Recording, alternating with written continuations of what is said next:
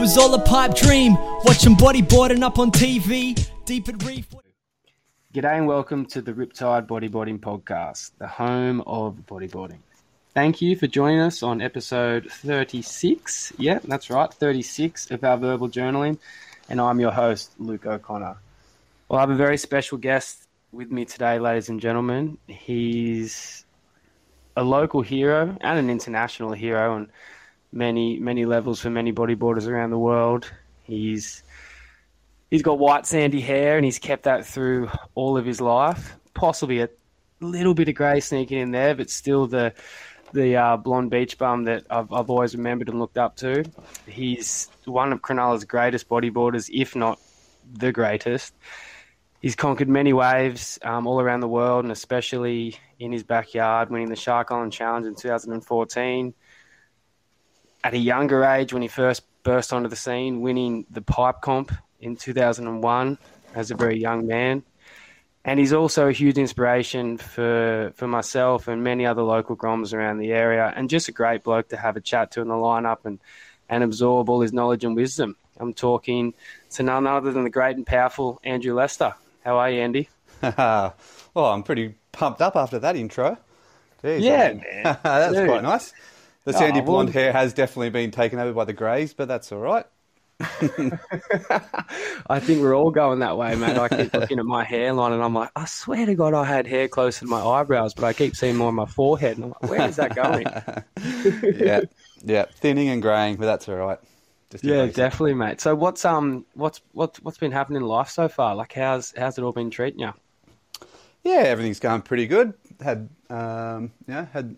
as you just touched on, a pretty enjoyable bodyboarding career. But more recently, I've got two beautiful kids, beautiful fiance, and work now gets in the way of surfing as much as I'd like. So, yeah, I've kind of gotten into just the regular, mundane 9 to 5 working, a surf here and there on the weekends, but life's pretty much taken up by kids now, which I absolutely love. And yeah, I'm very grateful that I had that career with the bodyboarding prior to this, but yeah, I wouldn't change what's happening now. So it's good. Yeah, that's like no true words have been said, man. Like I often think that, and I'm only 33, but like, having one kid in the last 2 years and seeing the sacrifices you need to make, waves suddenly become a second priority. And if you said that to me before I had a child, I would have laughed in your face and said, like, come on, mate, like it's been number one for a while now. But it is funny how, the stages of life take you there. And I know before we went to air, I was only mentioning how many waves you have had, man. Like, you spent almost 2 decades at the top of world bodyboarding. And I'm serious when I say that, like pretty much from the mid to late 90s all the way into the mid 2000 teens. Like you were ripping and tearing. I can even remember in a 2016 or 2017 Emerald Club comp, and we got to the final, and I thought to myself, oh, I might have a chance against him here, like he's getting a little bit older, I know he's still one of the world's best, but, if I get the right waves. And I remember you just wiping the floor with me, and I'm like, man, there's just that different level, like, Andy, you've stayed at such a high level for so long. How did you do it, man? Like, how did you love bodyboarding for almost 20 years and stay right at the top? Yeah, it's a good question, I guess. I guess it's just the love of it, the love of that next wave. Always chasing after that next wave, no matter how good the wave you've just caught. You're always looking to, to get another one, better one. So I guess it's just that, just always. I used to always look internally and just like self-improvement. I knew I was on a good wicket with the bodyboarding. Like, it was a career that, very few have got to do. So I knew I was on a good wicket. I guess prolonging having to get a in quotes, a real job always kept you on your toes, and you knew that day would come. So you just had to kind of milk it for as long as you could. But yeah, I think it was just the pure love of it. Like I just loved catching waves, whether it was 1 foot, whether it was 10 foot. I loved being out in the surf when it was just by myself. Whether it was really small or if it was really big, just loved being in the ocean. It was just a natural a natural high of just being out there and wanting to improve. And I mean, I came through a generation of, Ben Player, Ryan Hardy, Mitch Rawlins, Damien King, all these amazing Australian bodybuilders. And then you had, Mike Stewart, who was the god, Tamega, and then a little bit closer to my age with Jeff Hubbard and Spencer Skipper and guys out of Europe that were all insane. So you always had these levels of people that you were trying to, trying to improve so you could try and beat. So I was always looking to work on something. Being here in Cronulla, we had awesome reefs. The beaches are pretty hard work, but that kind of helped. Being on the tour back in those days, it was pretty small waves. But then we had obviously Shark Island, Suck Rock, and a few other spots that were just really good waves, so made perfectly for the bodyboard. Yeah, most certainly. I often look around at some of our reefs and our setups and think, how did this little peninsula or, bay, so to speak, get so lucky? But yeah. Going back to our beaches and going back to where it all began for you, I believe you might have honed your craft, and correct me if I'm wrong, at a small little patch of reefs that leads into a beachy called Hendo's down at the alley. Is that where you kind of crafted your skill and you got those spins in the pockets down pat and those beautiful clean boosting rolls? Yep. So there was a little we called it the alley rip bowl, which is there was a channel, there was a pipe, a drain pipe, and the water would just trickle out of it. I don't think anyone ever actually knew where the water came from, but the water would continually run from this little pipe into the ocean, which would create a constant channel. So all the water would obviously come in, as rips do. Water comes in, filters to where the deep water is, and pushes back out. So you would constantly have this left rip bowl called the alley rip bowl, and that's where I grew up. Learnt to bodyboard. Dave Ballard, drop kneed from like there. We've got amazing surfers a few years older than me who all learnt there. Dog Marsh, Ockie used to surf it. Andy King, Matt Griggs, these guys who made it to CT and QS levels. So we would all be out there surfing it, and it was such a fun wave. It's like a left rip bowl, and even to this day, I'll still, if I see a rip bowl anywhere, I'm straight on it for a bodyboard. Like absolutely love them. And that's where I learnt to do the quick spins and stuff, because with rip bowls you need to move fast. It's you don't really draw out a lot of turns or anything like that. It's very instinctual, and that's where I learnt to kind of do my pocket surfing, I guess. When you talk about instinctual, do you ever feel like, because sometimes I watch back on your footage and it seems like you can read the wave before it's even breaking. Do you get in some sort of flow state when you ride these type of waves and you let your mind rest easy and your body almost take over in a way? Exactly, yeah. There'll be some times where I'll forget what just happened almost. Like people will talk about a wave and I'll be like, I don't remember catching it, because you just kind of go into like a daze of just letting it being instinctual and just not realizing what's happening. Or you're halfway through like a flip or something going, how am I getting here? Like last time I remembered I was like coming up to do like a quick spin, and it's just it's an unusual feeling sometimes where it just kicks in. But with those, I found with rip bowls you can't plan out a wave. Like if you're surfing a reef or somewhere that's you can almost predetermine what you want to do. But I've found with rip bowls, because their things change and move so quickly, that that I had to just kind of adapt as things were happening, and it'd be like minuscule, like 0.2 of a second where you'd be into a spin, and as you're coming out of the spin, you're kind of taking note. Okay, that lip's falling there, so I'm going to have to either try and get straight back up for a roll. I'm going to have to change my angle to get around it to get to the next section. It's all these like minuscule things that that you kind of throw in the back of the brain that over time, and this is doing this for 15 years. You don't even think, I said, you blank out, like you don't think, it just happens. It's an unusual feeling.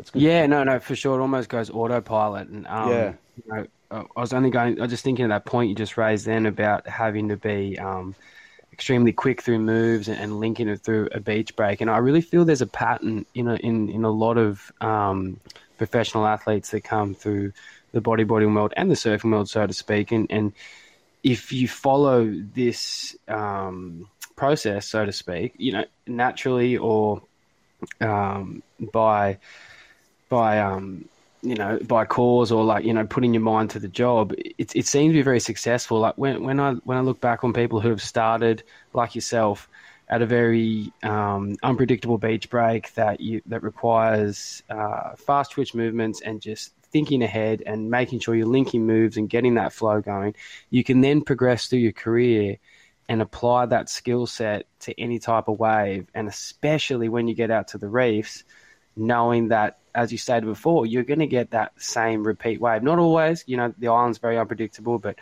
maybe one of your other favourite waves out at the Boat Harbour Reefs, which I won't name online, but like that kind of thing does its thing the same way every time, sucks kind of the same way. And then when you apply that process of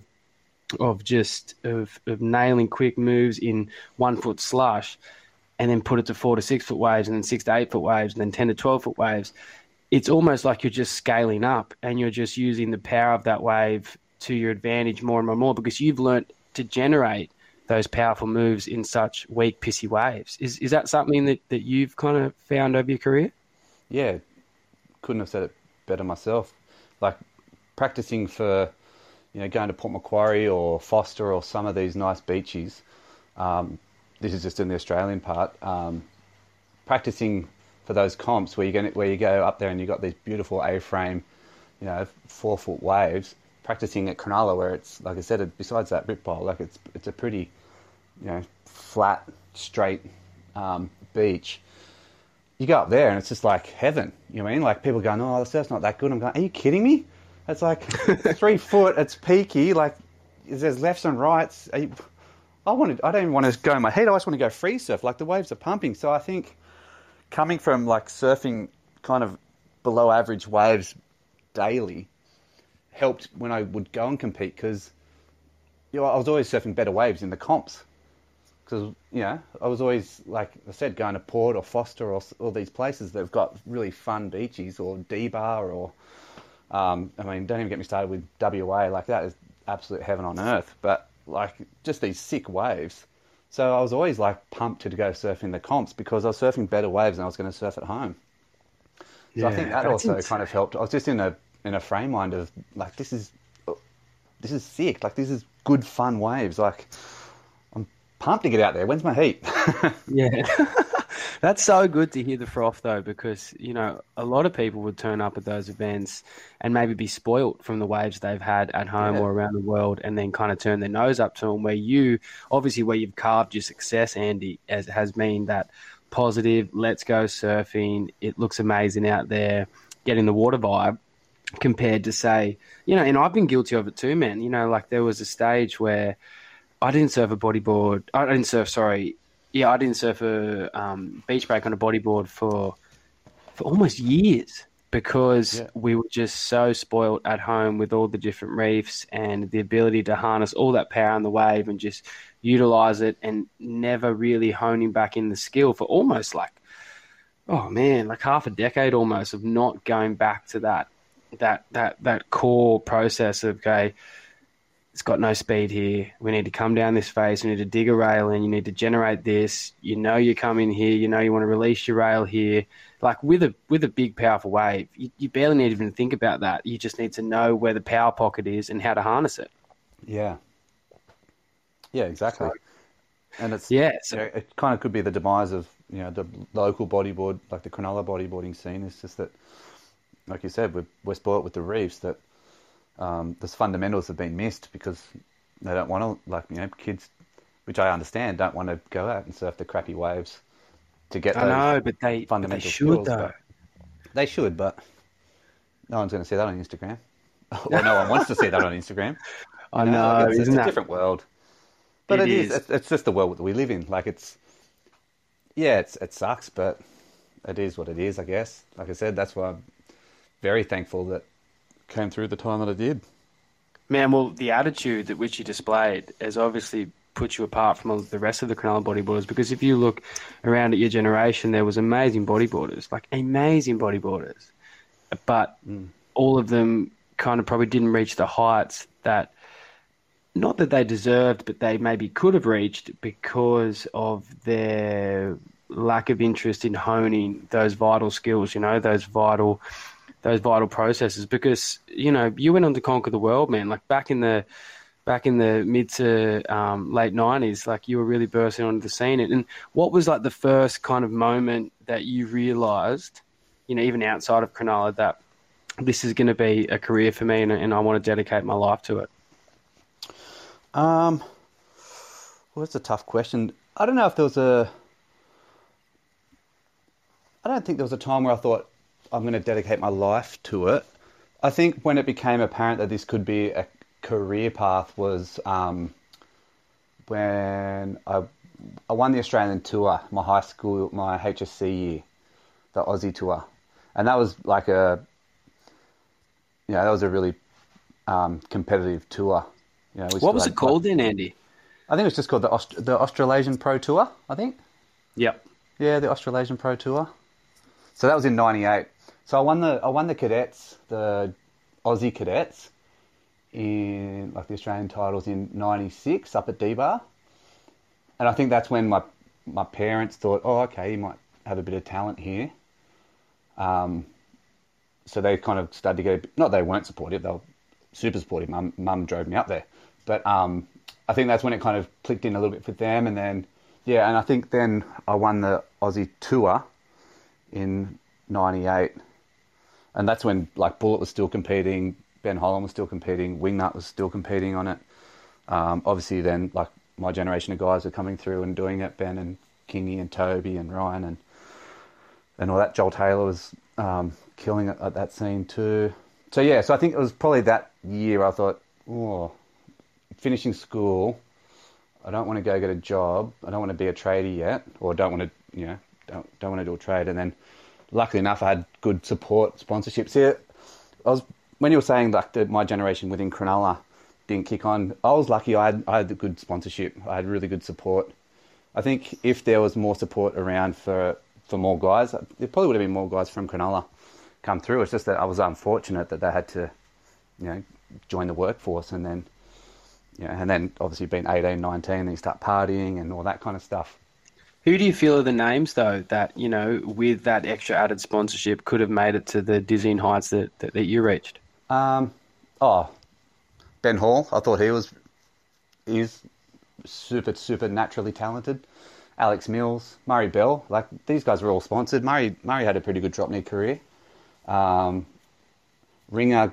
he had heaps of covers. Alex Leon had a pretty good career there. John Scholl, like he was a couple of years below me, but he was one of the most naturally talented guys I'd ever seen. Him and Winchester was put.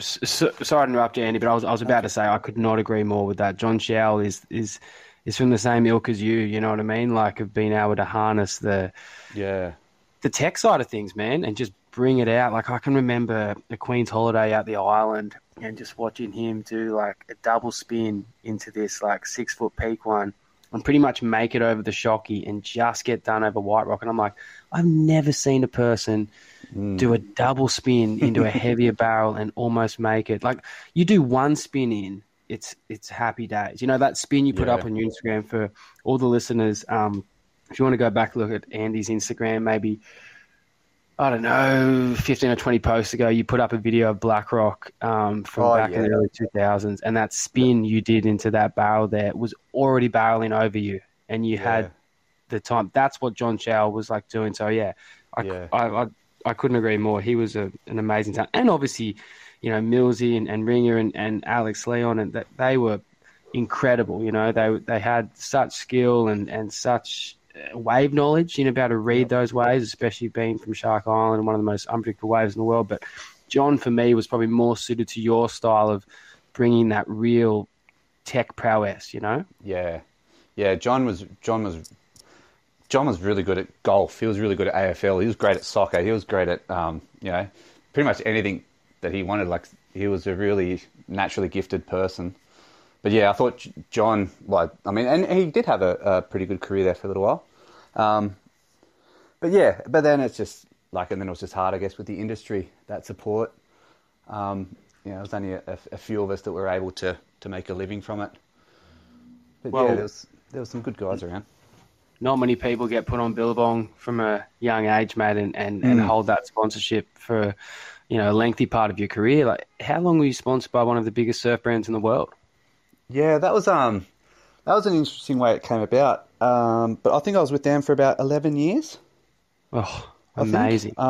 Yeah, I know that was a really special time. That was good.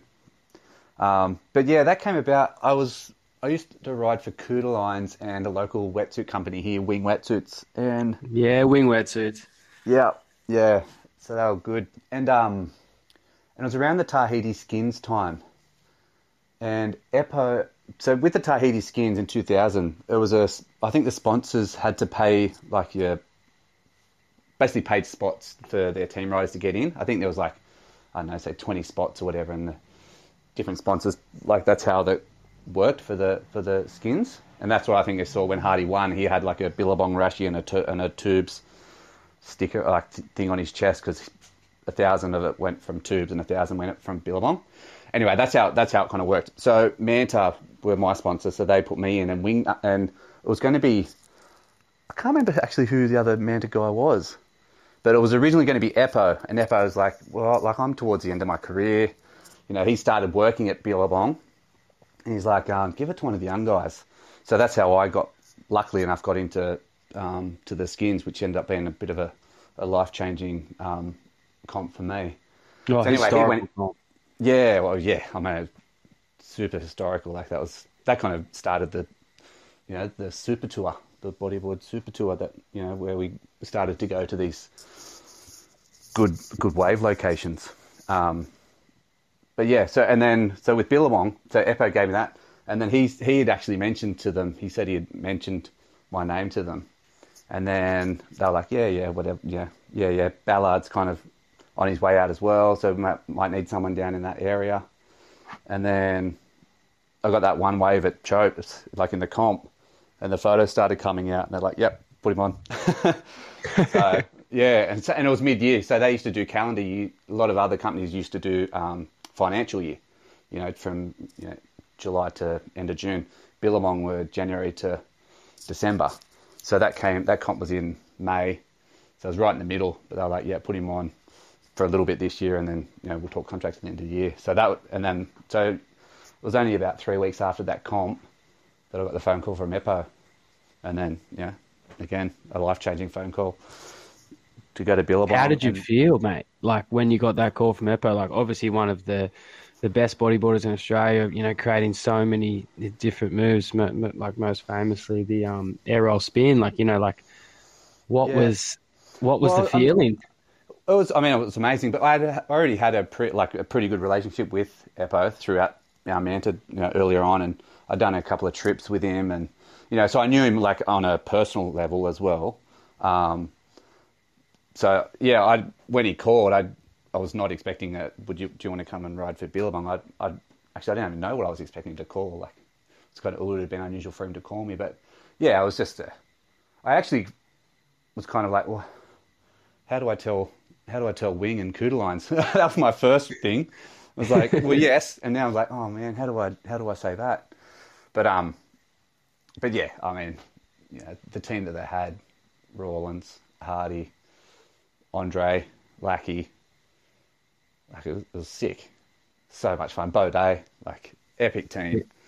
Oh, incredible, man. Like, yeah. I can remember too, being a young Grom and seeing the sticker on your board, and just kind of going like, that's a surf brand. Like, what, you know what I mean? And obviously, when I was younger, I didn't understand the politics or the, you know, division in the industry as we move forward with the article from Sarge and calling for all bodyboarders to have their heads taken off and all this kind of stuff. And, you know, I'd kind of missed that, obviously, and I've gone back over it now and realised why everything played out as it did. But, you know, at the time, that's a status symbol to have that Billabong sticker on your board. Like, you look at, say, at the World Tour right now for surfing, I don't want to compare oranges and apples, but you look at Ethan Hewing, for example. Like, he's got a Billabong sticker on his board. He's one of the greatest surfers at the moment for his rail game. And you had that sticker also on your board, putting you in that elite level. Like, you don't mention Rawlins and Hardy and Lackey in the same sentence without realizing that's bodyboarding elite. Like, did you walk around with that sticker proudly on your board? Yeah, absolutely. Like you said, it was like a status thing, but it wasn't so much like, wasn't like an ego thing. It was just to have, like you said, like, one of the surf companies, I guess, recognize you as, I mean, they could have had anyone in the sport, really. Like, at that stage, anyone would have put their hand up to ride for them. So I guess you just felt privileged, to have that sticker on. And with it, like, as much as it sucked, I guess, for other people, it came with respect from surfers as well. Like, you having that sticker on the board kind of gave us a little bit more respect from surfers, which is kind of, I know it's kind of shit, but that's just how it was. And like with the surf team that they had back then too, like, they had Taj, Joel, Andy. Like, it was such a sick team as well, like on the Billabong. So they had like the best surfers and they had the best bodyboarders. So it was a really, it was a real privilege. And the wetsuits were sick. The wetsuits were so good. I was so lucky to be able to wear them for that long. And did you get one of, actually, I shouldn't even ask you because I do remember you wearing one of those blue, white and black oscillators. Oh, yeah. Yeah, I had a few of those. They were sick. Yeah, with the white arm, like the little white kind of pin line down the arm. Yeah, I swear to God, that's where Zion got their first inspiration for a couple of their prototypes and then their first range coming out. When I saw their suits, and I remember getting a prototype off James Cates. I think he sold it to me for like $100 or something, like super cheap, but it was one of the first of the Zion. And the reason I bought it off him was because I think it was a size too small because Cates is way thinner and, not more in shape than me. And and I remember just buying it because I knew the color combo, had been spread around the world and it just looked amazing. I remember one of my really good mates, Ryan Hutt, also bought that wetsuit. Oh, yeah. Because of the colorway and I think because of you, man, because of like repping it around the Shire. Like, it was, I don't want to harp on about Billabong, but it's just a really big thing. And you rarely ever talk to a bodyboarder who's had the experience on the surfing side of things too. That's a real plus. Yeah, exactly. And, earlier, Quicksilver went into a big part of bodyboarding too. Like, they had an awesome team as well, the Quickie guys. Who were they? Ben Player, Garth, McGregor, Toby was on there. Murray was on there, Murray Bell, Teal Nippard, Coxie was on there. Coxie. They had a really good team as well. And they got, Quicksilver went really hard. Like, Dave Appleby was the team manager and they were doing cue boards. So Quicksilver's bodyboards. I don't know if you remember that, but they were doing cue boards. I don't. Yeah, Mez made them. Really? And, yeah, man. They, Quicksilver went harder. They did a board short where the clip was on the side, so you wouldn't have to. So when you laid down for bodyboarding, it wouldn't you wouldn't have the string. They did. Oh yeah. Yeah, they did wetsuits. They did the first wetsuits with a little bit of like padding on the elbows, like this kind of. Yeah, bodyboard. Yep. I can't remember what they were called. And that was that was before I got onto Billabong. That would have been late 90s. Yeah. Yep. Mitch Rawlins ride for them before he went to... And then Mitch... So when Mitch started blowing up, he had that big season, I think it was 97, 98 Hawaii season. Yeah. He was on Quicksilver... No. Yeah, he was on Quicksilver and Manta. And then he went to Science? No, and then he... And then Quicksilver said, all right, you've got to make a decision. We want you to go 100% Quicksilver and go Quicksilver boards, Quicksilver everything. And people were like, don't do it. So he stayed with Manta and, well, not don't do it, but like don't put all your eggs in the one basket. Yeah, very smart. Yeah, and he went to, I think it was Manta, and then he went Billabong and Manta and then not far after that. he went science. He may have even gone Yeah. Billabong science straight away, but yeah, he used to ride for Quickie for a bit in Manta. Insane. Yeah, It's so yeah. cool to hear all this And then Rip Curl, history. Rip Curl, like all the major brands, they saw the potential of bodyboarding. So they wanted to, as Sarge said, bodyboarders took a whole generation of people and put them on bodyboards. So, the surf brands weren't stupid in handpicking and putting a little bit in, but they were putting a little bit in. Yeah, So, for sure. They'd be but looking in at their saying budget that, throughout the whole year, and yeah. it might be like 10, 15% or something like that. Yeah, but in saying that, they still support. Like I know a lot of people put shit on the surf brands for not supporting bodyboarders, but they did. They did support us. They allowed me to compete, and travel, and they supported my lifestyle and my career. They did it for all the top riders. Like if Mitch and all those guys didn't have, and Ryan and that didn't have Billabong, they might not have gotten to the heights they got to because they wouldn't have been able to do the trips and everything. So it's kind of like a double-edged sword where, yeah, okay, they didn't put in as much as we would have liked, for sure, but they still sponsored all the top bodyboarders.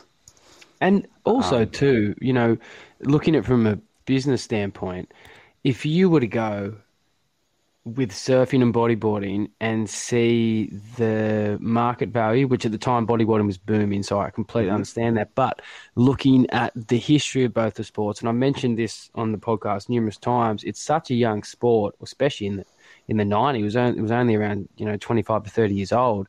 So you have that a little bit of hesitation, I would think, from those big brands going, well, hang on a second, surfing's been it's cemented itself here for a certain period of time. We can see the market, we can see the trends. It's still booming. Where bodyboarding's come on the scene, it's boomed, but will it hold? Is it just a fad, or will it hold its place in the sporting world? And in my opinion, it has. It's gone through some crazy turbulent times, and I know it's probably not broadcasted to the rest of the world as it should be sometimes. It is getting better, but I'm just saying the last kind of 5 years or so, but maybe they were looking at it going, well, hang on a second, it's a bit of a risk going all in here. Let's just see what we're doing and then reevaluate in a decade's time.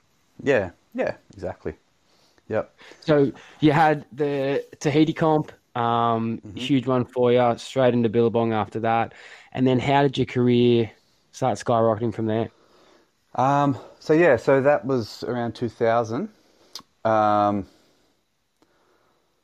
So it must have been. So that was May 2000 was the Tahiti skins, and then the following January. So 6 months later is when I won pipe. So I went from, was it that soon or maybe it was the year after? No, it would have been that year, 2000. So yeah, it went by the Bodyboarding Museum website, which I looked at earlier today. It said 2001, but that could be. Yeah, but I think it was 2001. Oh, 2020, 2001. Yeah, because they used to run. That's right, because they used to. The pipe comp used to be on in January. Yes, if you know of course what I mean. It's 2001, but it's still kind of the same. Yeah. So we would finish it in January, it was the middle of January.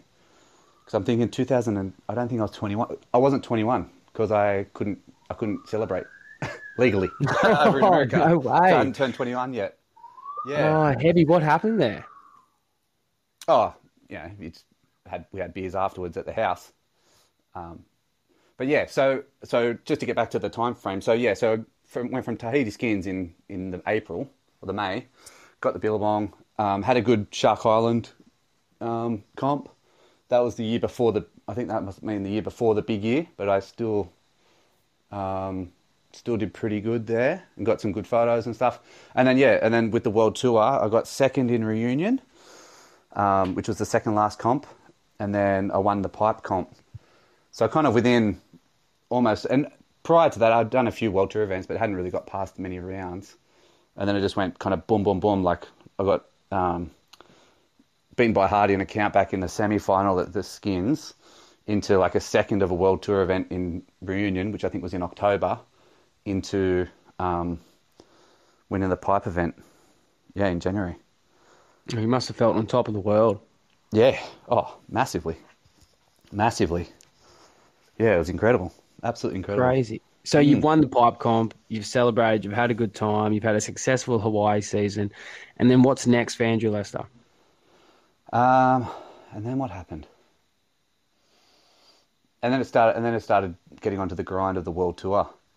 I can't. I don't. I came. I got another second. So I finished the world tour coming second to Paulo Barcelos, and I think because I had done not so well in the previous events of that year, it ended up being like our. It was the close. It's the closest point differentiation between first and second. So I came second by the closest of margins, which I mean I still came second, but. So yeah, so I finished second in the world, and then I kind of, finished around that top 5 for the last a few years after that. I came second again, I think again in 2004, maybe 3 or 4. Epic. And what were you doing at home during this period? Like, obviously, you were grinding on the world tour and yeah, world tour, Aussie tour, trying to do, and that's when started doing the photo trips as well. Like, you'd try and do photo shoots in. It was before social media, so you'd do trips for magazines, and 3 months later it'd come out. I'd try and shoot with Paul Gleason, who's an absolute legend. Gleason, he would shoot photos and do video. We were surfing. We were surfing at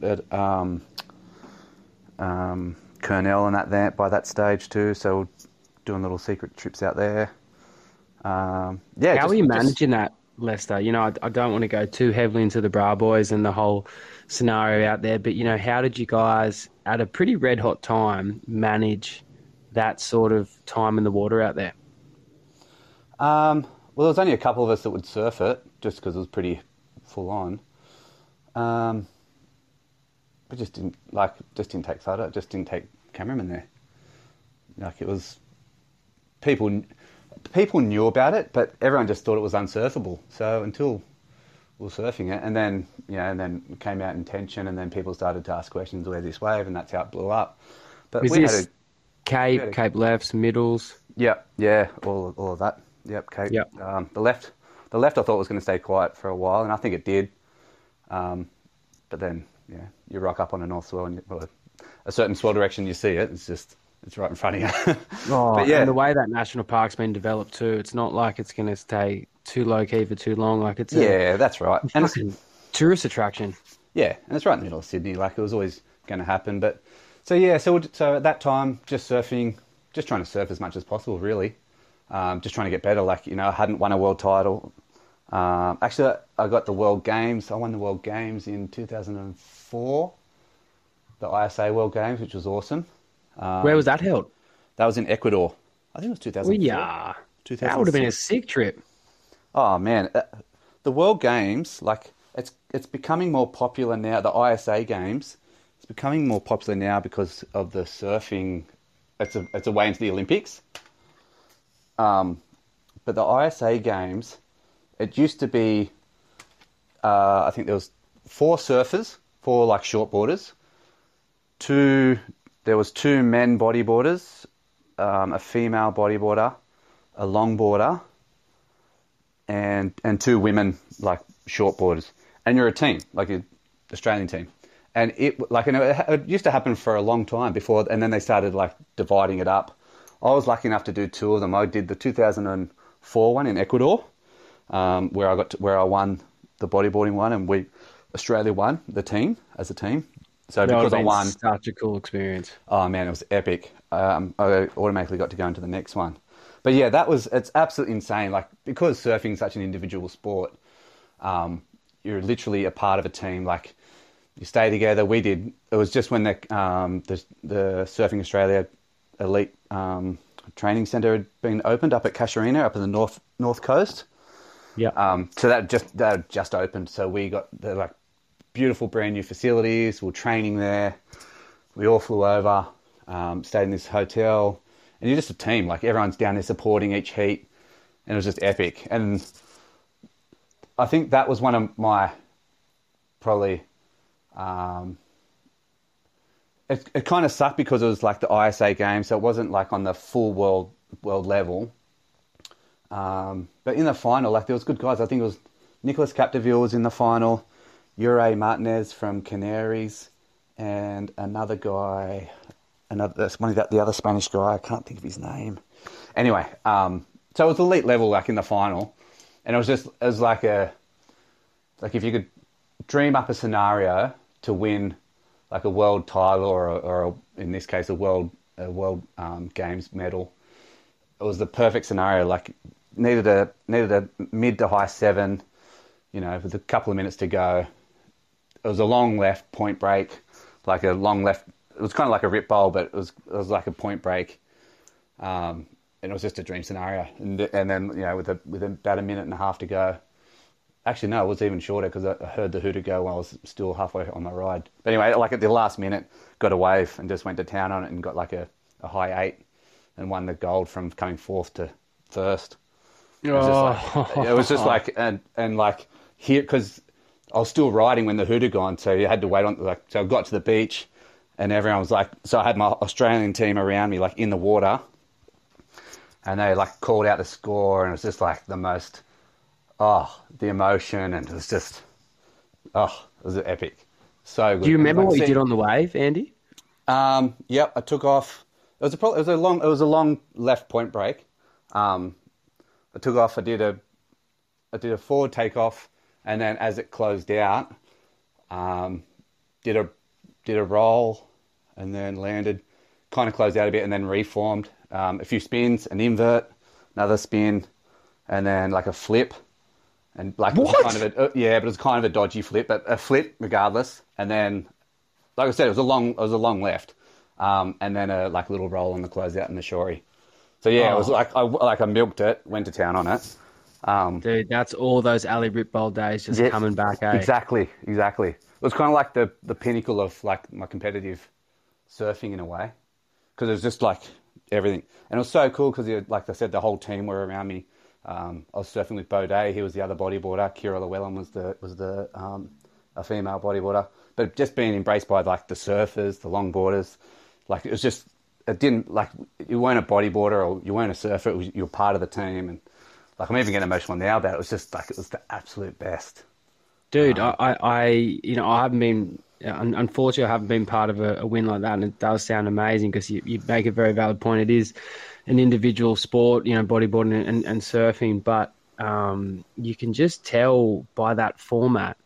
And it's been stated on a couple of different podcasts and media organisations that I kind of follow and listen to, especially the Swellians in the surfing world, where they've spoken about that format, as a board riders comp, even on a local level. Yep. Bringing those teams together and having the point score tallied up.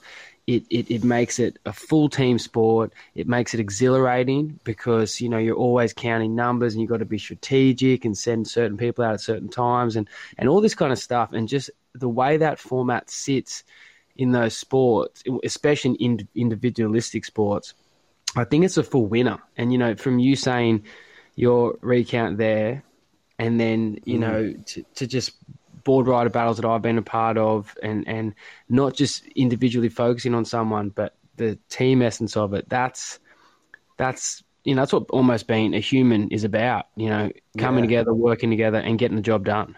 Yeah, exactly. And that's the thing, like they're long days because you're down there, you might have a heat in the morning, but you got to wait all like for the rest of the day because you got your teammates who are surfing.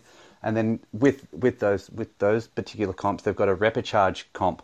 So if you get knocked out, you go into the repechage and you can make it through the repechage and get back in to the final at the end. But you've got to surf almost twice as many heats if you're in the repechage. So It can be like, they're grueling days. Like they're long. I think they're 7-day events or 6-day events or something. Like they're long days. But like it's just sick. The next time we went to California. We had it at Huntington. And that was sick. We actually got really good waves for it, surprisingly. Like I always thought Huntington Beach, here at the Huntington Hop, it's a bit roughish.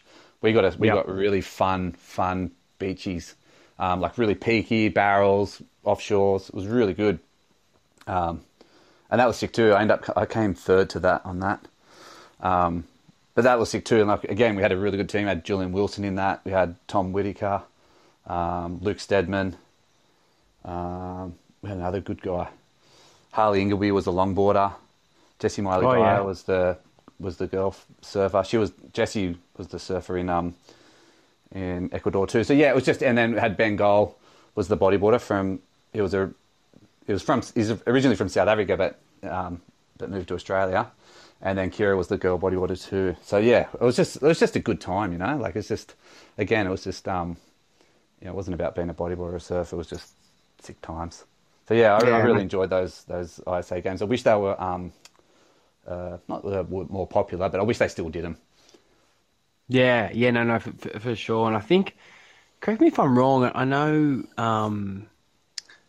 know Slater competed in one only like maybe 2 years ago from just watching that series online, Make or Break. But I think it is only just for surfing at the moment. It doesn't include for the Olympics. Bodyboarding. Yeah, no. Is that for the Olympics? Yeah. So now for the ISA, that was part of it. So they've it's the International Surfing Association. So that's the way to get into the Olympics. So okay. I think they've got So they've got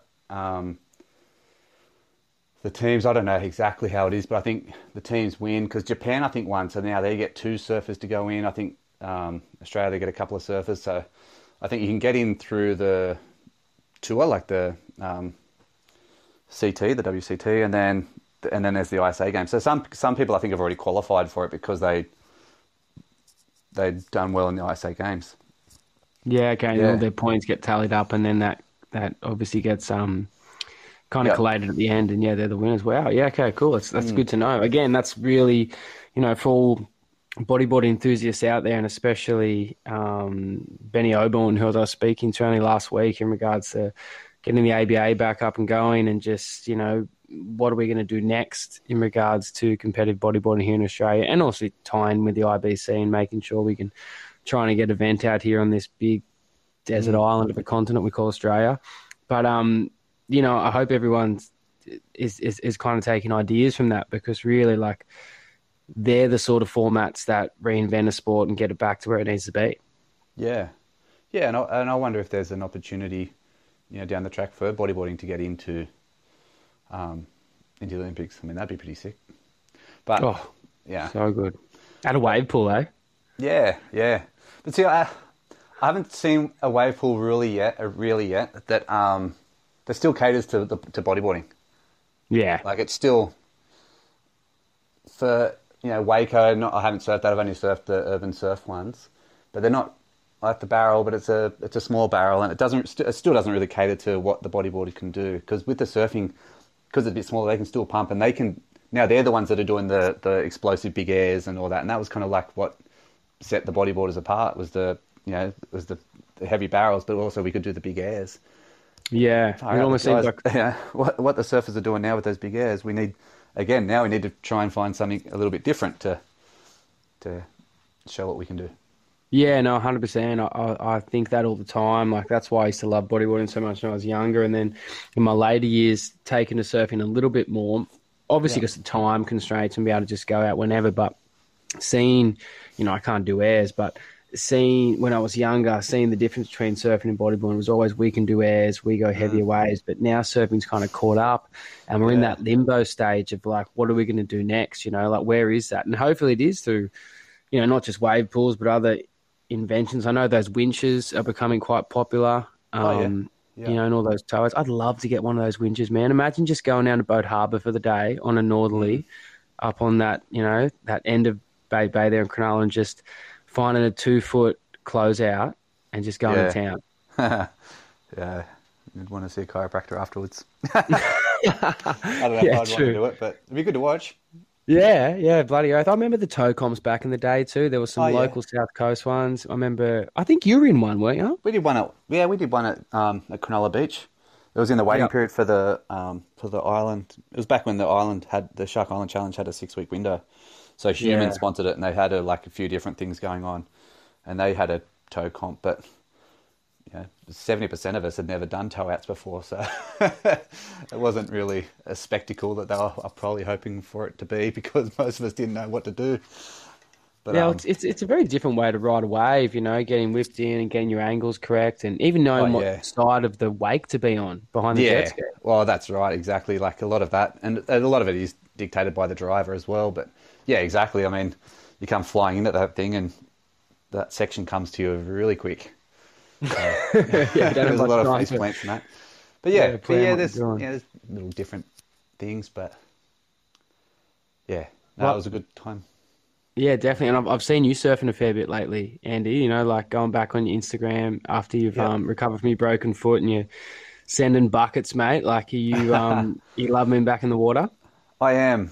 It's like what you said, like with the time, you're so restricted. Like parents out there, and we're like we've spoken about, we've got really good reefs, but a lot of them, it takes from parking a car sometimes to being in the lineup might take you 40 minutes.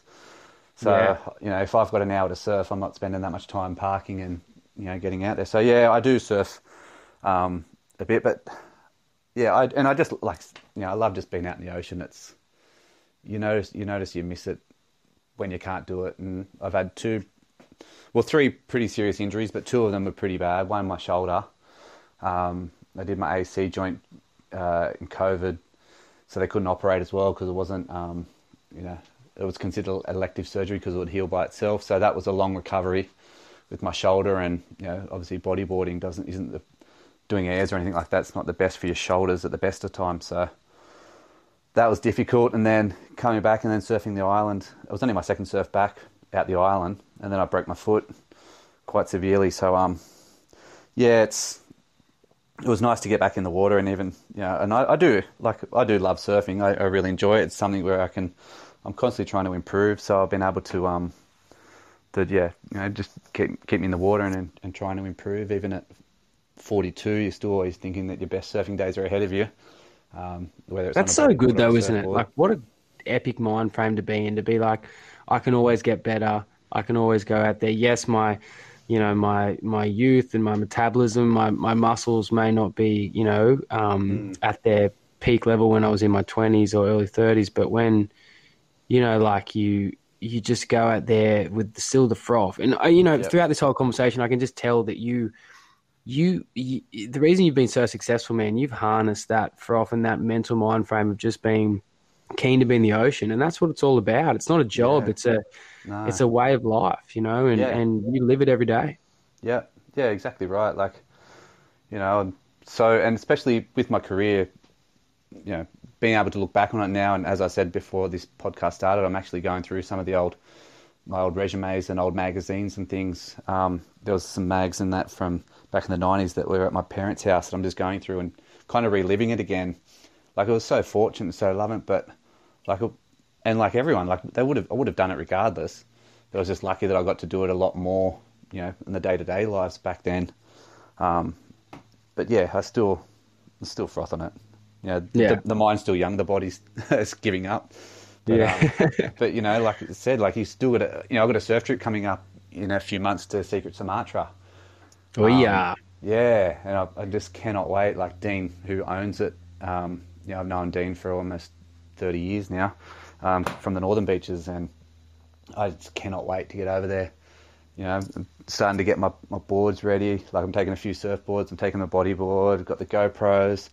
I'm just like, and I'm going with like good mates like Ben Williams and Ben Hall and these guys, Coxie's going, and Alex Mills, and we're just all so pumped. We're not trying to get crazy heavy barrels and that anymore. We just want to go over and have fun, but we're still like, if it turns on, you're not going to not go. So, Yeah, especially with your resume and then the people that you just mentioned and Yeah. their resumes in the water. I don't think, if you see a 10-foot swell pop up, you guys aren't going to go out for a wave. Yeah, exactly. So, yeah, really excited for that. And this will be my first trip. I haven't done a surf trip in, it's been almost 9 years, 10 years since I've done a surf trip. Really? Like dedicated some time off Dedicated just surf to trip. go Yeah, away? so I had a trip. We did have I had a trip planned 7 years ago, and then there was it was around the time that my son was going to be born. When I was actually going to be a lot earlier than what my son was due to be born, my first son. But then there was a few things happening with the pregnancy, so we're like, and he ended up like anyway, for whatever reason, I wasn't able to go on it. In hindsight now, he still didn't come that early, so I could have gone and come back, which is pretty frustrating. But so that was a surf trip that I had to pass up. And then this trip that we're actually doing now was planned 3 years ago. We missed out getting out of the borders by 3 weeks because of COVID. So it got pushed back. Yeah, so it's just been, it's one of those things where it's just, and then, kids and all that kind of stuff, and life gets in the way. So it's been a long time coming, so I'm really excited about it. Yeah, man, you should be, especially Secret Sumatra. Like, I haven't been myself, but I'm looking to go with a couple of mates, hopefully Damien Miller and Luke Mason at the start of next year. But, from all reports, especially one of my really good mates and boss, Sean Cooper, like, he's been there a couple of times and just raves about the place. Like, said it's off the charts. Like, it caters for everything. You've got beaches close by, especially near Dean's camp. You've got lefts and rights, various waves and different winds, and supposedly Dean has updated his residency there, in his resort, so to speak, and it's pretty mint. Yeah, that's what I've seen it. Like, he did a little clip on it, and I haven't seen what it was. A few of the other guys have been, but it looks awesome. So, man, I'm just pumped. I'm just pumped to, like, you're just purely there to surf. Like, there's no other.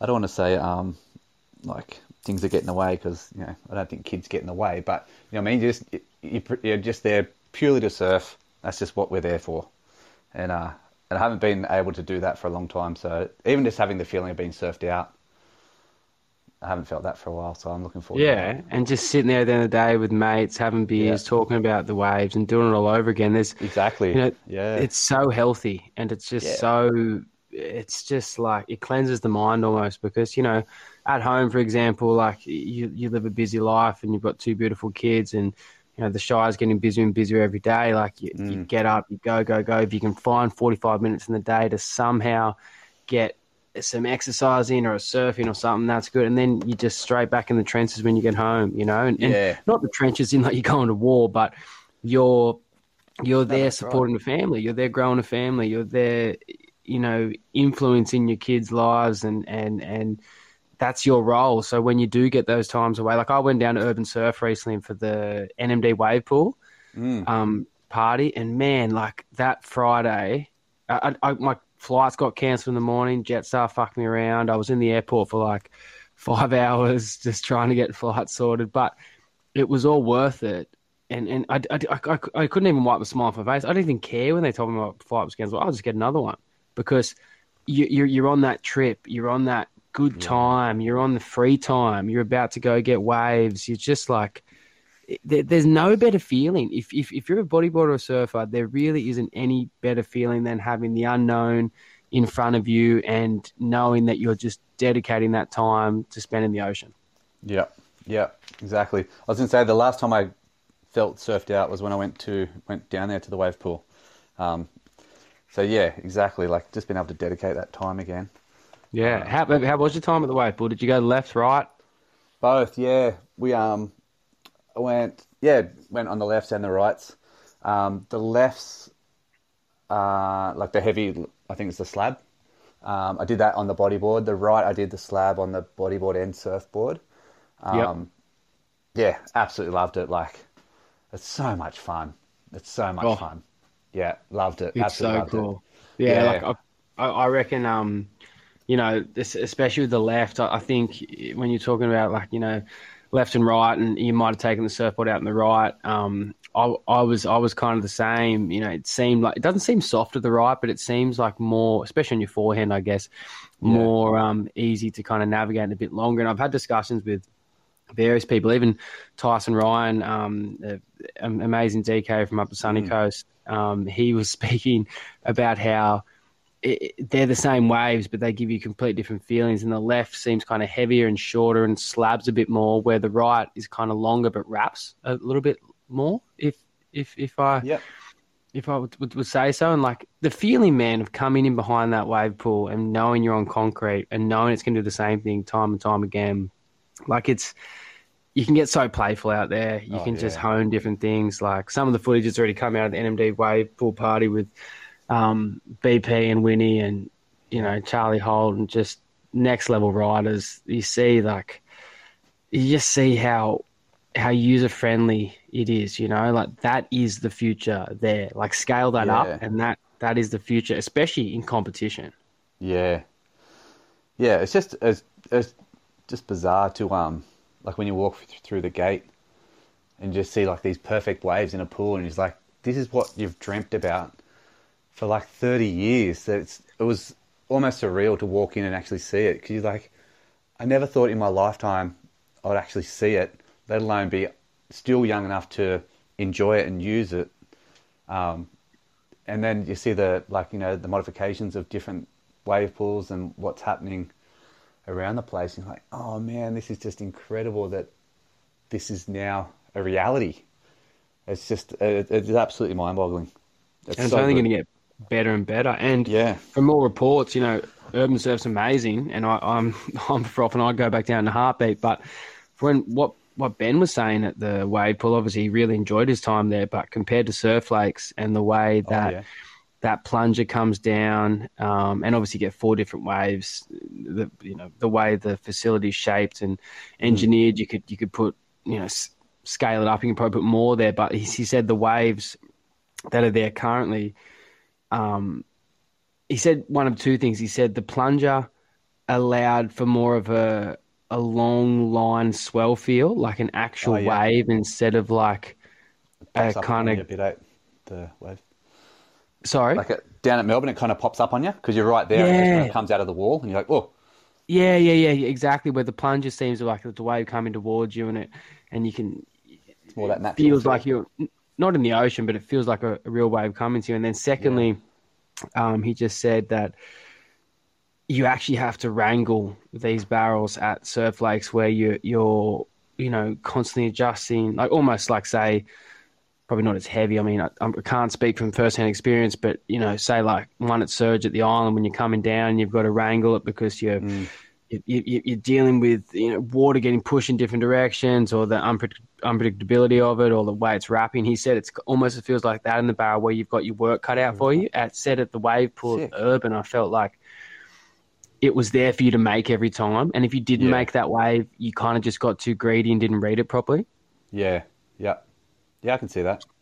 Yeah, so I can't wait to see what he's talking about. Like, we had Travis, one of the entrepreneurs who started Surf Lakes, on the potty, and, like, you know, the way he was describing it and the way he was just saying scale up, like, don't think just 3 to 4 foot waves, think 10 foot waves, think 15 foot waves. Like, oh my God.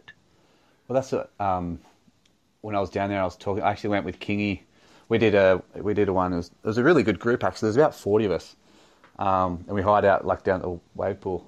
So we had, you know, Mitch Rawlins was there, and Alex Leon, and Moth Miller, and a lot of guys. DeGraff was there, and but I was talking about with this Kingy, saying, like, imagine, and it would take a lot of the skill and that out of it, but, you know, at this age I don't really care. But just like standing up in like a 10-foot barrel, or like on the bodyboard, coming out and launching, like being able to practice that, like, it's just, I mean,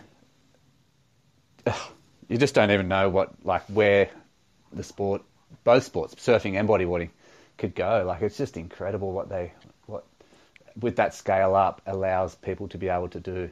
Like, you saw what Jacob Romero was able to do over at Chile with that massive invert. You know, I don't know if you remember seeing it, but he did his... Oh, mate, it is. So, like, it just burnt into my head. And, like, Hub. Like, imagine they could go out and just catch 10 waves with a ramp like that. Imagine what Hub could do, what Jerry could do, it's just what Tanner could do. Like, see what Tanner McDonald does over at the Wedge. Yeah. Like, in California. Like, imagine having these 10-foot ramps. Oh, I know. Like, you're starting to dream, hey. But that's you're the starting thing, to see, like... Yeah, and then you think, okay, well, where do they, you know, what can't they do? Like, talking about the, you know, Hub did a 720. Shit, that was almost 20 years ago at Pipe. Imagine if he had, like, a 10-foot ramp he could practice on. He would do that, you know, within the first hour. Yeah, I know. Do it time and time again. I know, and Mm. that also makes it more incredible. Some of those moves that were done in Yeah, well, that's natural right. Yeah, scenarios, like yeah. going back to Jacobs or even that air reverse on the right at Arica. Like, man, that people who don't bodyboard don't Mm. fully understand what he's doing there because, like, that wave from all reports, haven't been to Chile, but off good sources. Especially Jackie Baker, he went there, and Jack surfs a lot of heavy waves around home, and doesn't Yep. mind having a go, and definitely puts his head down. But like he said, that reef is extremely gnarly. It's Yep. powerful, it's moody, and for Jacob to just be launching legitimate 10-foot airs off 10-foot bowls, like Yeah. it defies gravity, it defies logic, and it defies like what a normal human being would want to do in the ocean. Yeah. Yeah. It's incredible. I remember surfing out the island with Jerry, with Jared Houston, and he's like, why don't you just hit the air section? I'm like, what air section, mate? It's a barrel. He's like, what do you mean? Don't you just see the arrows pointing to the lip? I'm like, no. Don't you see the arrows pointing to the reef? It's like a foot deep there, bro. Like, Was he no. talking He's about like, White Rock? he's just talking about all of it. He's like, don't you just Wow. like want to hit it? I was like, no, I don't. I Yeah, don't want to different hit it. mind frames though, eh? Different mind frames, yeah. And I mean, and he's one of the best aerialists, that the sport's ever had. For So sure. it's just a different mind game. So to think that he, what he would do with it. I mean, I don't know about now. He's got a couple of kids now, or he's got one with another one on the way. But it's just all these things where the next young guy that comes through that looks at it and can do it. Yeah, Yeah, and it's only going to happen quicker and quicker with that progression in yeah, the sport. But yep. talking about talking about crazy airs and spectacles and pushing bodyboarding further and further. In 2013, the APB, hats off to Alex Leon and Mm. the crew there, held an amazing comp at an undisclosed location down on the south coast. Oh yeah, Every South Coast bodyboarder Crusade. worth their salt would know what I'm talking about. But man, you wore a backstrap GoPro in one Yeah, of the heats there, and I can remember vividly watching over and over again on repeat that GoPro clip of you coming down, spinning in, bazza, bazza, bazza, and then a nice flip out at the end. Can you just run me through that comp and even the logistics of getting there? Because, we all know it's a hard place to get to. How did that comp come about and what was the vibe there? so it came about that. Yeah, I mean, the south coast, of New South Wales and the east coast of Australia, it's littered with waves. It's very, very lucky.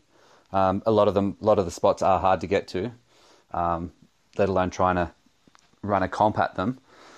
So, I mean, the goal was always to at least have one day at this specific spot. But it was, it's always like, be like saying, oh, it'd be good to get the island on, April 3rd, 2026. I mean, it's just like, yeah, wouldn't that be nice? But realistically, let's keep all options open. So anyway, Yeah. that was always kind of the goal. And we'd run, I think 1 day or no, 1 day actually, at a really fun beachy, a little bit north of that, which was really good. And then the call kind of went out that afternoon that we're going to try and head down to this particular spot. And it's more like, be down there. They had the local government helping, so that was good. There are trails to get in, obviously, for fires and that. Unfortunately, like there's a lot of bushfires and that down that area, so they do have bushfire tracks and all that kind of thing. So they did have ways of getting things in there, but it'd be a real kind of, I guess, low key comp. There wasn't the scaffolding or anything like that. It was the generator. There was the tent with the judges in it. Everyone make your own way there. Yeah, and we're all going to sit on the rocks and watch. And it, unbelievably, it happened. And the waves were sick, so much fun. Like, I remember surfing this wave. We did a Billabong trip down there in 2001, and I was like, oh my God, this is like a bodyboarder has made this wave. Like, this is just perfect for bodyboarding. So the thought of having a comp there was awesome. But yeah, and then the waves were really fun. It's good barrels, good air sections, It's just the vibe, and it was just sick. It wasn't even like a competition, you know what I mean? Like everyone was just cheering everyone on. You know, we had the GoPros on, so there was a little bit of banter about who's going to get the best clip and all that kind of stuff. And yeah, it was absolutely epic, and it was a really good time. Again, the tour was absolutely booming at that stage. You know, they had a really good crew. They had a really good webcast. Yeah, it was a really, really good time. Yeah, I got to, just want to stop it there and just give a huge shout out to Alex Leon on the work he did with the APB and Terry McKenna and everyone who was, involved in it during that probably 7 or 8 year period. Like those comps in my eyes were just pristine. You know what I mean? Yeah. Like they were so good to watch. They promoted bodyboarding in the best way and fashion. Yeah. Like you could see the skill of the riders. They were held at locations that provided, the viewership and showed, like looking back on those clips again, man, like 2013, I was in awe. I was just loving it. I'd obviously surfed that wave as many bodyboarders have, but Yeah. to see it like that, so offshore, so clean, the best bodyboarders in the world there, that's what it needs to be. And, when you go back to Grand Canary at Fronton, you see it Yeah. time and time again at Arica, you see it at Pipe. When you go to certain locations, the island, it showcases bodyboarding in such a magnificent way where it puts it on the pedestal and where it should be when you're risking your life on some of those remote, crazy locations. So, for me, that APB period, was peak Boogan, especially competitive bodyboarding. Yeah. Yeah, and that's also definitely like a testimony to to Alex and the whole crew that ran it. Like they did awesome, but it was also a great time in within the sport of the riders. Like they all lifted, and like I said, when Fronton was booming, like you got Pierre and Amori and that who were just going absolutely nuts. Jerry, like the guys really lifted to the occasions as well and really put on a show that that you could all just sit back and just absolutely admire and enjoy, and being the riders being able to do that, I'm sure that the people watching online, felt the same thing. It was, They it was a did, good man. time. It was full talk, you know what I mean? Yeah. Like I can remember, like it's on 2013, I was 23, and I can remember like paddling out local reef breaks or spots and talking about that for months to come. I remember even talking to Strachan about it because he was the work crew on that comp, and he just said, "Oh man, it was a mission getting in there and getting all the gear in and whatever, but it was so worth it because it was a momentous occasion for bodyboarding." Yeah. Yeah. No, it was epic. It was epic. It was really good. And so, just touching on Sam, man, and it reminded me of the time you spent with him at Turbo and, with Jake Romero and Jerry and Kingy. Yep. And that time was I guess it was quite up and down because, Turbo came onto the scene and took the sport by sport, really. I took the sport, sorry, by the scruff of its neck, so to speak, and just kind of like blew it into the stratosphere with the injection of money and the professionalism and the team you guys had, and I know you're obviously part of the business side of things too with your role there, but obviously you're still a very respected athlete on the team. Like, what was that journey like, and how did it end up? Yeah, that was a really good period of my life. It came about. What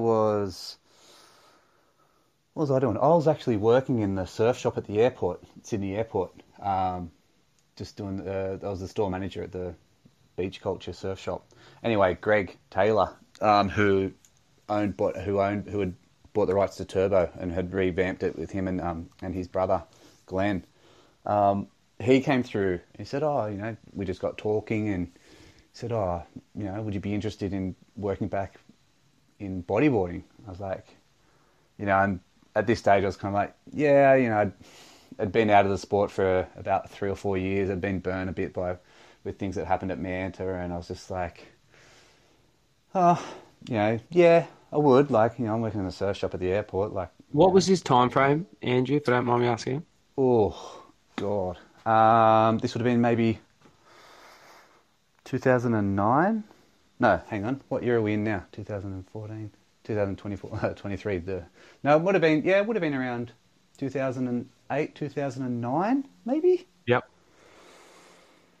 Shit, I don't know. I'll have to go to the memories for that. Anyway, so yeah, and then he said, well, look, here's my number. He lives, not far in the Southern Shire as well. So we ended up meeting up, and I came on as a sales rep / team manager, and that one all went really well. And yeah, Sam actually did really well in the trials. He was riding for Toys at the time, and he won the Shark Island trials. And I was down there, and I mentioned to Greg saying that there's a good young kid from Cronulla and worth keeping an eye on. And I said he's going in the trials, and kept him updated. And I said, he's just won the Shark Island trials. It's like, right, Man, I remember that day. Hey. Put him on. I was like, yeah, you nailed it. I remember him winning the trials. I remember him winning the trials against Tom Smith in the final and a couple other individuals. yeah. And yeah, dude, he was absolutely ripping. I remember us all down there on the rocks with, a couple of cases of JD, just going ham in true Cronulla fashion, and just like slagging any other competitor and just cheering for him. So it was, I remember that time really well. Yeah. So that was really good locally, and then we had an awesome team. So Jerry, he had been at Science. He was already signed to Turbo. He had been at Science, and then I think he got 3rd or 4th in the pipe event. Yeah, I remember that big inverted backdoor, huge invert. Yeah. So he had gone. So I don't know if I actually signed any of the top, the top guys. I think they may have already been there. Anyway, but it was such an awesome time, and then and even just getting to meet Jacob and Jerry, and obviously I'd known Kingy really well for a long time, but getting to meet those guys, and they were a little bit younger, and just seeing their careers come through, and just the type of surfing they were doing was just incredible. Like, I was absolutely in awe of their abilities, especially in the air. Like, both of those guys were phenomenal. And then it just came about. So I was more on that side of things, and then I was still competing here and there. And then not here and there. I was competing because I got back into it, obviously, because I started working for Turbo. So I started getting back into it and did the Aussie Tour, and ended up winning the Aussie Tour. And that was back in to qualify for the World Tour, you had to do well in your regional tour. There was a few different things you had to do. You had to do well in your regional tour. You had to do well in the qualifying tour, and there was one else, maybe a trials or something. Anyway, so I won the Australian tour, and then at that stage in my life, I was engaged, and that relationship broke down. So Greg said, "Well, get away from here, go to the Azores. There's a couple of events on, and go to Fronton, and just kind of get away from basically from life here in Australia." So I did that. I went with my best mate Grant Truval. He's a photographer, so he went over to Chucky, absolute legend. So he went over to to shoot for the comps. So we went over there, and like I said, it was just more to get away from all the drama and that was on at home. And I went to Azores, and I ended up coming 3rd. I got 3rd to Pierre, I think, in that, or 2nd. I don't know, 2nd or 3rd in that event. And like the last day, like I wasn't even thinking about the comps. Like, we had a massive party the night before of the last day, because that's all what would happen a lot of the time. You would everyone who loses prior to the finals day goes out and has a massive party. So it's kind of almost annoying to do well in the comp, because you're like missing out on the good times at the party.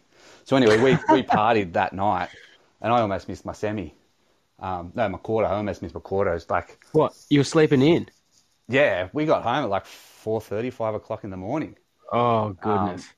So I rolled out of bed, and we surfed this little wave in the Azores, and it was right under rocks. And I was maggot, and I remember I got this wave, and I did a couple of rolls, and literally like ended up on the rocks, and I had bruises on my thighs and knees for ages afterwards, because I just kind of rode up onto the rocks. But I got through that heat, and then so it must have been the semis, because I wouldn't have been able to beat Pierre even at the best times, let alone still drunk.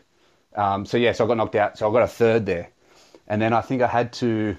Dude, that's a great result, being off your head, getting home at 5 a.m. and then having, physical injuries from the comp, still getting the third. Well, I mean, That's it was only really legit. the one heat that I was drunk. I didn't surf the whole event drunk, but it was only really the one heat. But yeah, exactly. And again, like I said, it was probably just because I was in that frame of mind that I didn't care if I won or lost. And because of that, I kind of did well. And again, the same thing happened. So I got third there, and then I think I had to get third or better in the trials to qualify for the tour. And I was like, as if that's going to happen. And anyway, I just kept making heats, until I got to the final. And then in the final, it was me, Tom Rigby, Rawlins, and another guy. So I had to get third or better. And Tom and Mitch had already qualified, and I got them before the final. I said, listen, if I'm coming fourth, you have to drop in on me. I cannot get fourth. I have to get third or better. And we're just like laughing and that, and then end up, And then the final, I end up like doing quite well and end up winning the trials as well. So, and from there, I qualified onto the World Tour. So it was just a really bizarre kind of thing. So I kind of went from team manager sales manager / team manager to then like, oh no, you're part of the team now. You're on the World Tour. And that's crazy. You almost revamped your career, man, after the mishaps at Mansour and everything, and you're back where you should be. Yeah, it was a real like sliding doors moment, because literally 3 weeks earlier I was preparing for a wedding to then being in the Canaries and just re-qualifying. It was a bizarre turn of events. What a great call from Turbo, just to be like, hey, you're going through a rough drop personally. Let's just put that aside and go do what you love and go bodyboard. And you just nailed it. Yeah. It was really, I was forever grateful for Greg to kind of see that and allow me to do it. It was awesome. But it was a really good time. And, and having my best mate Chucky there was incredible. It was a really, really good time. So and then that kind of kicked on the tour again for a couple more years, which was nice. Wow. And then I got to meet and then not meet, but start to hang out a bit more with the younger guys like Pierre and Amori and it was really nice because the second time around I got to enjoy it a bit more. It wasn't so results driven. Yeah, I got to go to some beautiful places and just kind of enjoy them. Not really get caught up in too much on the results. Isn't it funny how when you let your mind go mentally, so many athletes say that when the result doesn't matter, you get into that flow state like we touched on at the start of the podcast of just going surfing, getting it done, read the wave, no emotions. But when you're in your own head about, this sponsor's going to drop me if I don't get this result and I need a third here because I want to get on the World Tour again, blah, blah, blah. All the mind games start happening. Yeah, fully. Yeah. Yeah, it's I watched there was a Kelly Slater movie he did after he won his 8th world title called Letting Go, and it's just so interesting. Like he got to a point in Tahiti where he's like, I didn't care if I won or lost, and because I didn't care if I won or lost, I would win. And it's like you said, it's kind of true within anything. Once you kind of get outside your head and just let nature take its course, generally takes its course in the right way. So and the skill that you've developed over the last 20 years, 15, you just call upon and you're like, I'm doing it. I was meant to do this. Yeah. So that was really cool. And that was, like you said, that was a pretty golden era for the sport with the webcasts and all that kind of thing. And they did a really great job. And then what happened with Turbo, man? There's so many conflicting stories and you don't have to go into so much detail, but like, how did that saga end? Because it was such a peak and then it was such a valley. Yeah. So the distribution of the boards, because, it was hard to get outside of the bodyboarding stores. It was hard to get penetration into, like surf diving skis or, and I'm just using the Australian stores, but trying to just get distribution in.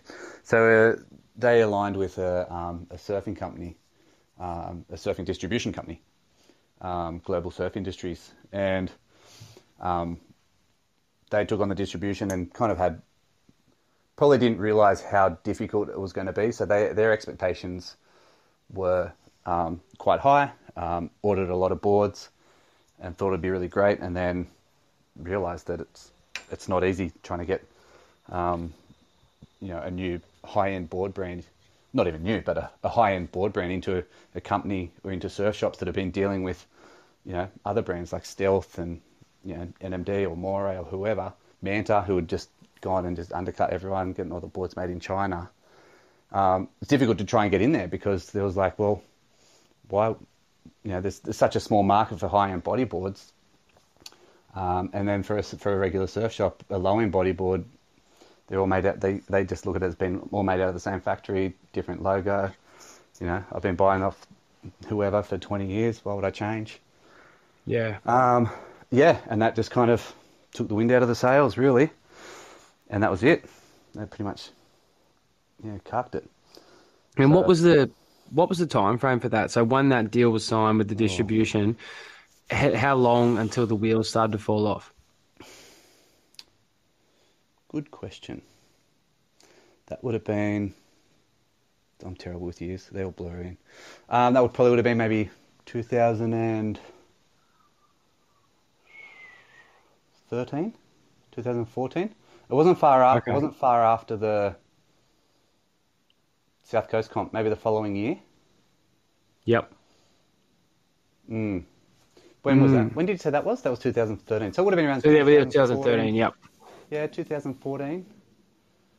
Yeah, because then I would have met I met my fiance when because then from there, and then I was like, oh well, that's kind of it. I'll go.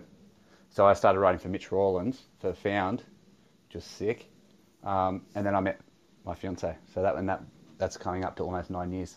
So yeah, and so that's in 2014. You won the Shark Island Challenge on a Found board. Hey. Yep. Big kudos to Mitch there. Yeah, so that would have been around 2013 then, the turbo thing. Yeah. Yeah, okay, wow. Yeah, it's so cool to just to go back over it all because you easily forget this stuff, Like this podcast has been a history lesson, Andrew. Yeah. Like I said, I'm terrible with dates, but it's good as they start talking. I remember certain things and events. Like I said, I'm not great with what years they were happened, but there were definitely certain events and it's good. A lot of the events that you've spoken about, I was a part of, so I was very lucky to to be able to be a part of it and then also shed some light on it. So it's good. Yeah, but the sport was also lucky to have you as a part of them too, man. Just to round this potty out, man, I'd like to ask you two final questions. One being your finest moment on tour, and the second one being your lowest moment on tour. Or even just like not just on tour itself, it could be just bodyboarding.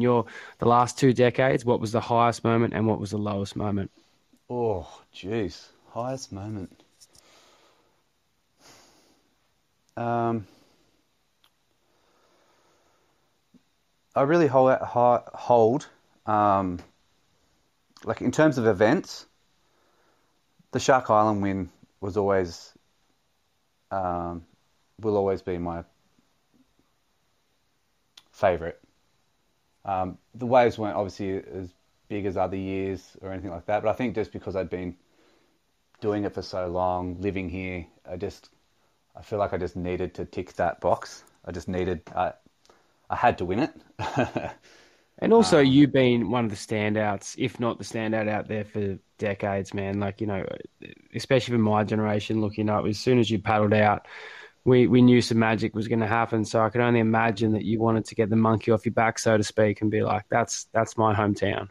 Yeah, exactly right. It was about getting the monkey off the back. Like, I just kind of feel like, especially with it now not running as well, it hasn't ran for a little while. Had I not got that, it's always weighed on me that I never won a world title. The ISA games was a big deal for me. And I probably, because I had that early success, like winning pipe, at 20, the World Games was at 24 or 23. I probably just assumed that the world title was just going to come, and it just didn't. So that's always kind of weighed on me. but yeah, the Shark Island ones was a pretty massive one. Yeah, dude, Trying to think I of remember just celebrating with you at Sting Bar when your name yeah. got called out, and Crispy was Michael Crisp was the Oh MC. yeah. Shout out to Michael Crisp, absolute legend. I've learned a lot of that bloke in regards to public speaking and just commentating. But I remember that night so well, and I can just remember you holding up the trophy, and like you were covered in beer, and you were like shaking your forearms and hands with this thing, and like you could just tell that was like, the ultimate moment. Yeah, yeah, that was. In terms of the lows, there's not. I mean, the injuries have been pretty. I mean, injuries come and go. I was pretty lucky throughout my career to not have too many injuries, but they've been pretty hard to take. I mean, and doing them both at Shark Island too. It's like it had been so good to me all that long, and then it's like, nah, smack you down. Oh, you're back here. I'll smack you down again. So that was yeah, they've been pretty difficult, but like I don't really have any regrets in terms of like competing. I did have What a blow about up. I did have a blow up at John Scholl once out at Shark Island comp in the Shark Island comp. did Challenge. ya? Yeah, yeah. What It's happened? just- he was on the inside, and it was just one of those ones where sometimes you can paddle for a wave, and it kind of, as you would know, like it can kind of section down, but just on the other side of it is makeable. So if you take off on the white, like inside, you just can't get round it, and Yeah. it's fair. Oh, yeah. And it just happens, and it's so a lot of people try and do it, and they just can't, and they wreck the wave. Anyway, he was in that position, and he. I knew he wasn't going to be able to make it, but with competition, you think, oh, maybe they'll just try. And just as I like pulled off, he pulled off on it. I was like, "Fuck you, John! I can't believe you did that." And I had to go. So I was always kind of like, "Oh no, I wish I didn't do that." Yeah, but heat of the moment, competition. Yeah, exactly. No, And it was you Shark Island. and yeah, Chuckle, and you're weighing up to an interference, going like, if I fucking Yeah, go yeah. here, I could get my score halved and blah blah blah. Yeah, it's a full crucial moment. So yeah, so I've always kind of like, oh, I wish I didn't do that. And because John, like he's such a legend of a person, such a good rider. I was always like, oh, I wish I never did that. I did apologise him to at the after party thing, but yeah, no, it hasn't really been any like, well, if there has been lows, I've forgotten about them, which is good.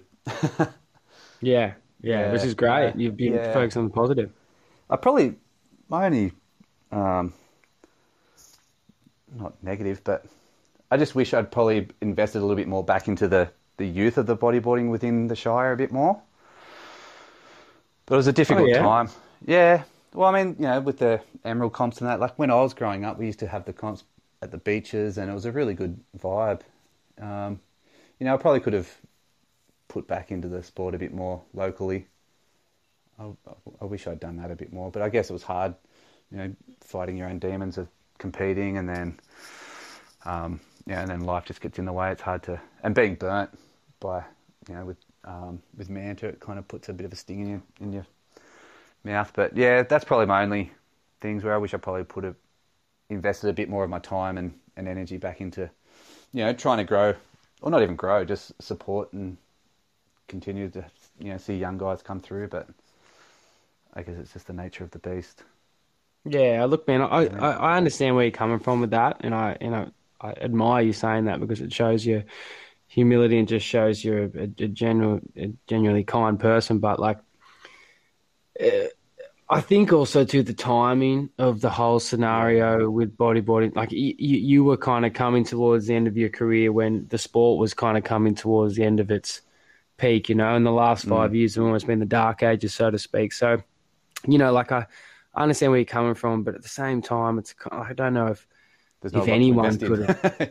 Yeah, it's crazy. The way it's so hard to cop, because and that's why one of the main reasons of starting this podcast and trying to get articles and just media out there, because people still need to know good stuff's going on. Because the last 5 years really has been, especially in Australia, like as you would know, it's been like pretty we've quiet, gone through a hasn't it? recession.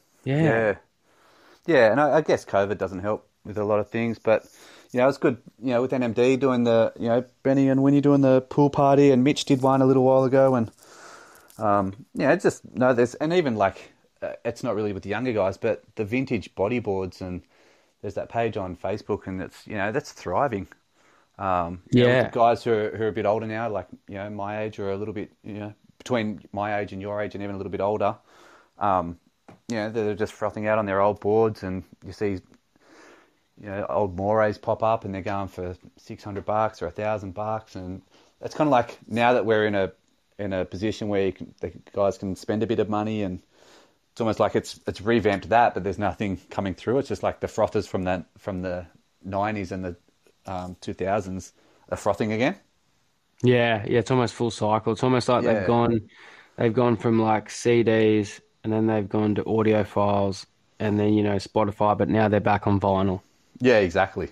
Yep. Mm-hmm. And they're loving it, and they're getting back into it. Like you see a lot of them saying, took this board out, had it 15 years, and it's getting back in the water, and I'm taking my kids with me, and so it's kind of cool seeing that. So maybe that will be the next revamp. When our kids are 10, 12, 13, if there's still bodyboards to be bought, maybe that will be the next kind of boom. Yeah, I hope so. Fingers and toes crossed, because we need something, but we are getting there. We always talk about the negative, but even me now, the pool party last week, just seeing the younger groms coming through, and a couple of ones that definitely keep your eye on. So as long as partying and surfing don't snag them up, I think we've got a bright future. Yeah, exactly. Yeah, there'll hopefully always be guys out bodyboarding. If they're not doing 15-foot airs or 20-foot airs, then so be it. They don't have to. They're out there enjoying it. As long as there's a few little left rip bowls or a few right rip bowls on a beach somewhere, and happy days. 100%, yeah. And we all know the bodyboard is one of the most functional crafts in the ocean when it comes to any sort of condition. You know what I mean? 1 foot shoreys to 10-foot heavers. It's going to be it's going to be prominent for ages, and it's a great learning tool for someone to enter the ocean with. It's a great starting point. Yeah, exactly. You hear a lot of people say, a lot of the top surfers and that say, you got into the water on the bodyboard, and they progressed, but still the entry point is on a bodyboard, so that's good. Keep them coming. Yeah, 100%. I'm sure Tom Moray will not be rolling in his grave. Let's put it that way on that statement. Yeah, exactly. Man, I just wanted to thank you so much for coming on the potty, Andy. It's been such a pleasure. We've wanted to have you on for so long. I didn't want to be too biased with any of the local Cronulla folk too early on. I wanted to get a wide range of guests, but you've been heavily requested, and hasn't disappointed, man. We've gone over an hour and a half here, and we've literally just covered so many memories and so many moments, and I know a lot of viewers are going to get a real big kick out on. So they probably tuned out about half an hour ago. Yeah. Well, actually, it was all a pipe dream. Watching bodyboarding up on TV. Deep at reef, watching tension repeats. Eating bakery feeds at 18, living the dream.